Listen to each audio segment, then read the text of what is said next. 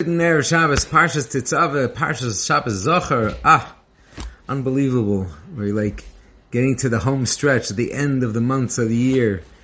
Adar being the last month. It's but a big schus to have Shabbos Zocher. It's many, according to almost all poskim, it's a deraisa. I think everybody agrees you could be yoyz deraisa hearing the Parshas Zocher being read in shul. That's why a lot of women also go. This is poskim that say it's not necessary for women because they're not part of the people who have the mitzvah of mechias Amalek. But some people say that there's a intellectual Amalek, that even women have a mitzvah to try to eradicate the philosophy and the theology of Amalekites that unfortunately have permeated our circles. But there's many different negative philosophies that Amalek kind of promotes, and one of the main things is Sveikus, and one of the gematria of Amalek is Safek, so doubts. So they create doubts in our lives. Obviously, it's a huge thing that a person's Ein Simcha Katar's Sveikus is no greater joy than resolving any of your doubts. So if a Yid could live his life without doubts, then he's on the next level, and Eibush is a help, and we should be zocha to live our lives like that with true simcha. Yet there's also another more insidious type of philosophy that Amalek promotes, and that's asher korcha b'derech, that they cooled you down on the road. Now, Amalek cooling us down on the road, you guys think you're so holy rollers, hoitsy-toitsy people because God took you out of Egypt. Yeah, really? And they came and attacked us. And but who were the people that got attacked? The people that got attacked were the proverbial oisvarfs, the people that were thrown out. Either thrown out by the people or the Shechina, the Ananei HaKavod, were poilet, they spat them out because they were tamei. They were tameim, they had to be outside of the Ananei HaKavod. And therefore they didn't have the protection of the Ananei HaKavod. And Amalek comes and attacks. Crazy enough, Moshe goes to Yoshua and says, Tzei lilochem im Amalek, go out and fight. Now, many times, many of the biggest Gedolei Ador say that we need to do outreach and help people do tshuva and come back to Hashem. And some people say, well, I don't know how to talk to people. There's some kind of, I think it was made by Esha Torah, like how not to do Kiruv Rechokim, and this guy gets invited over for Shabbos. It was a humorous thing, but what not to do. But unfortunately, some people, they don't know how to be the example, the paradigms of how to show people the beauty of Yiddishkeit. So maybe not everybody's supposed to be doing Kiruv. But many of the tzaddikim explain that the Torah that's being learned in the yeshiva in Volozhin could be mashpia on preventing somebody from being mechalel Shabbos someplace else. It gives a fuel for the kedusha, for the person who's going to be doing the kiruv. He'll have that extra schus of Torah. But that's not necessarily really what I want to focus on. I want to focus on another philosophy, asher korcha, that they cooled us down, that they made us feel that we don't matter. Now, Asher Korcha Baderech, who did they attack? They attacked the people that were outside. These are the guys who were the oisvarvs, who were thrown out. The Shechina, the Anonim, the Klal Yisrael cast them away. They were people that needed to be put outside. They're oisvarvs, mamash oisvarvs, l'mahadrin and mahadrin. But yet, HaKadosh Baruch Hu says, Moshe, my kinderlich are being attacked. And Moshe goes to Yeshua and says, Tzei, come on, let's go. We're going to leave the base medrash. There's Eis Lasas LaHashem. When there's Yiddish kinder who are mamish oisvarvs, they're the people that are cast out, that nobody could have them in their community, maybe because of the earrings or the piercings or the tattoos or the crazy hairstyles or the attitude.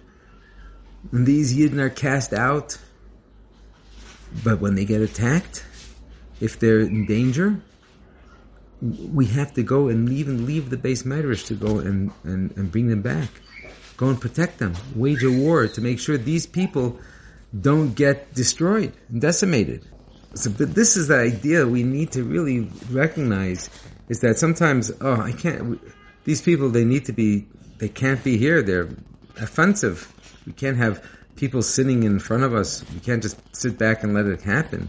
So again, I'm not talking about one's family, lo aleinu, it shouldn't happen. We shouldn't be given these challenges. But unfortunately, there are people that have these challenges. And there are unfortunately a lot of the people, I work in Neve, and we see a lot of these kids, these guys who, of no real fault of their own, many of them were majorly traumatized, abused, and hurt. And they're in such pain and such discomfort, and they don't know what to do themselves, and they don't know how to act. There's no guidebook for them going through the difficulties that they're going through, and it's a terrible travesty that these kids have to suffer what they are suffering. Of course, the cheshbonos in the shamayim and why this person has to suffer, that's not our point. The point is that when we see these people in a dangerous situation, we got to go out and help them. We got to leave the comfort zone of our base medrash and give up of our precious time. Talmud Torah keneged kulam. Talmud Torah keneged kulam. Torah is the most important thing. But say lilachem Amalek. When Amalek comes to take these people, Amalek's not attacking the people in the Nanei Kavod. He's not fighting they're not fighting the Gedolei Ador, they're fighting the people of the Nebuchs. That's when we got to go out. We got to go out and show that these people matter, because Hashem tells us. It's a milcham al Hashem ba'amalek midor dor, from generation to generation. Ein la kisei shalom, ein la shem shalom, until Amalek is eradicated. So this is a philosophy that we have to penetrate into our thick skulls and say we can't sit back with what they call in Hebrew adishut, I guess indifference. I'm not sure how to explain that. And that's not my problem. I don't know these people. Why do you think that I should do anything? Moshe told Yeshua, "Tzei lilachem." Go out. We got to go out and fight. Each person has to make a cheshbon nefesh on Shabbos Zachor. What am I doing to eradicate doubt? What am I doing to take care of this? What are we doing? Each person has to remember Zachor. It's something that we could put on the side. It's not for me. What am I doing to deal with this scourge that's happening? With all the foreign philosophies that are telling these kids, you don't matter. You're a gornish. You're an oisvarf. No. And that's, I think, one of the most powerful things that this week's Parsha, Moshe Rabbeinu is removed. And instead of Moshe's name being put in there, yes, there's many Cheni now, but Moshe Rabbeinu's name is removed, and instead, Ve'ata, and you. And this is where Rav Gamliel was saying that really each person is the Ata, and Hashem is speaking to you. And therefore, when we hear every year on Parsha Tesaveh, at the end we hear Parsha Zachor, but at the beginning we have to hear, and you, Ve'ata. What are you going to do? And each person is the Kohen Gadol for his own home. Ve'ata hakrev elecha. Get close to Aaron, get close to Kohanim. Kohanim mean the tzaddikim and the Gedolei Ador that teach Torah, that are Mekarev people. V'ata tetzav es b'nei Yisrael, every Jew, v'yikchu lecha shemen zayis zachla, kasis lamor. Take for you that pure fire source, that pure oil. It has to be pure, because that's the only thing that could nourish that ner tamid, which is our neshama. The thing that our neshama needs, the nourishment it needs, is pure, unadulterated Torah. How are you helping those kids who are out there, who are thrown away, and had to be thrown out because they were Tameim? But are you fighting? Does it matter? Are you the parent that's like, Baruch Tarani, I don't have to deal with these kids, I send them away. Working in the day, sometimes there's some parents that they're so happy that they don't have to deal with the kids that we have to deal with them. It's not a pasha thing. But what are we doing? Ve'ata. This is the parsha of you. And that's each and every one of us has to know we're the you that's mentioned here. And that all those kids who are on the street in Nebuch are Chalal Shabbos and Chas Shalom doing terrible things. These are the kids that Hashem is saying, what are you doing about them to let them know that they also are a you? That they are also somebody that Kosh Baruch Hu wants, even though they had to temporarily be put outside. But Hashem wants them, doesn't want them to be off. And this is our obligation. Kosh Baruch Hu should bless us that we should never forget what Amalek did to us and does every time. And if that doubt enters your mind, because you say the Shemen Zayizach, it's got to be pure, unadulterated Torah. You have to remember the famous Maisa, the Chavetz Chaim, Zchus Yigei Aleinu, said when he spoke at the one of the Knessia Gdolas. He spoke at this Knessia Gdola, 1930, 1928 or whatever, probably maybe even 1923, 100 years ago. And he was telling people that they got to go out and help people do tshuva.